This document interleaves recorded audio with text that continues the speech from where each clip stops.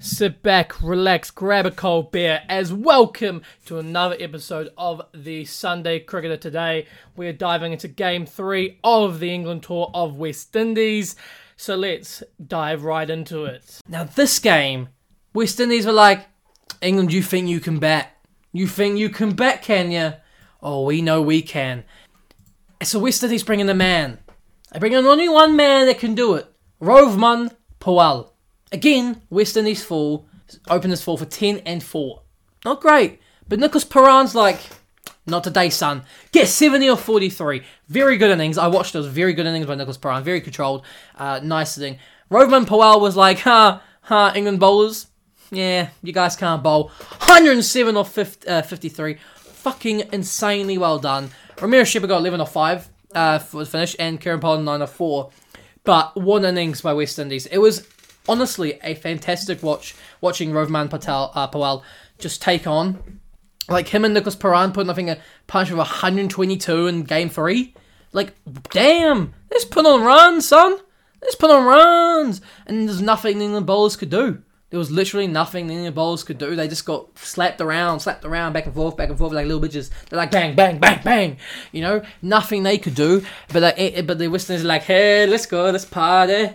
Let's party. Yeah, so it was a really, really good innings from Rovman Powell, 107. I would go watch it. Go watch the game. Because it was just fucking fantastic to watch.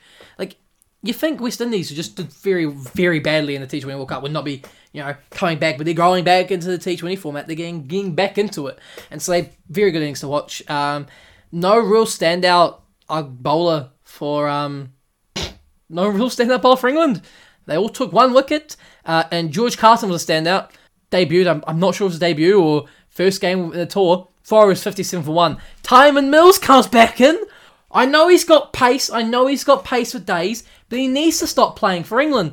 4 overs, 52 for 1. Livingston, 3 overs, 42 for 1. What the fuck are those? What is this? This the England bowling lineup, what the fuck is that? It's like when I go down to play my freaking grade cricket, and they're like, oh yeah, so what can you do? I can bowl and bat. Get smacked for 50 of like 5 overs. I thought you could bowl. But hell, they make it look like child's play. Jesus. Absolutely so bad. And so then, in England, they're like, you know what, you're right. We didn't bat so well. Jason Roy picks up 19. Not having the greatest tour.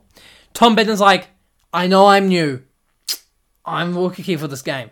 Bang! 73 or 39. Good innings. He goes on there with the 4 wickets of Chim risking 16 only, Muhammad Ali going for 0, and Livingston going for 11.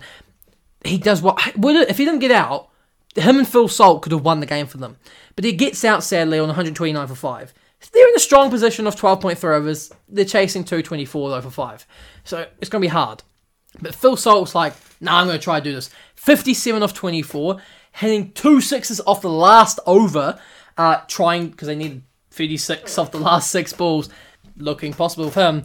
He then goes, but Harry Brooks picks up 10. No one really else picks up any runs from the bottom of the order for England, as they only slumped to 204, which is a good effort chasing 224 in a T20. West Indies won by 20 runs. It was amazing to watch Phil Salt. It was his debut. You got a man on debut picking up 57, and a guy that's never really played many, is new to the scene. He's 23 years old, picking up a 73. The game when they're picking 224. Where the fuck are the veterans? Jason Roy dropping out. James Vice dropping out. Fucking Mohan Ali. Mohan Ali was taking over captaincy for Ewan Morgan, who was not playing anymore, which is interesting because Ewan Morgan was Irish. He should have gone back to Ireland. So they drop out that way. But great innings by England. I will give it to England. Fantastic. Looking decent. They've got some good players coming in. It wasn't the greatest bowling from the West Indies, I will say, but Phil Salt, man, go watch his innings. Fucking stand out. It's the same with Baton. Same with Tom Baton. It was just fucking great to watch those two go. But standout bowler Ramirez Shepherd picks up 3 for, but does go for 59 runs, so you've got to question why the hell he's still bowling.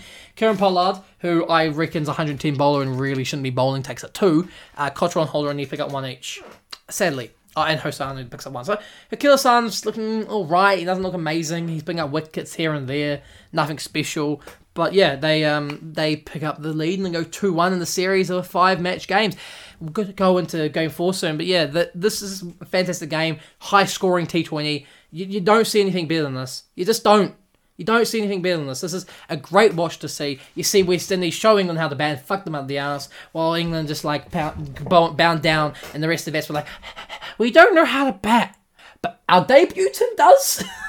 Like, fuck, I'm sorry, but God, I don't care who the fuck they are. Why are they playing so shit? They probably need Chris Jordan for that game. Actually, they might have won if they had Chris Jordan. Harry Brooks just did not do anything. I think Harry Brooks is 22 years old. Yeah, played the one game.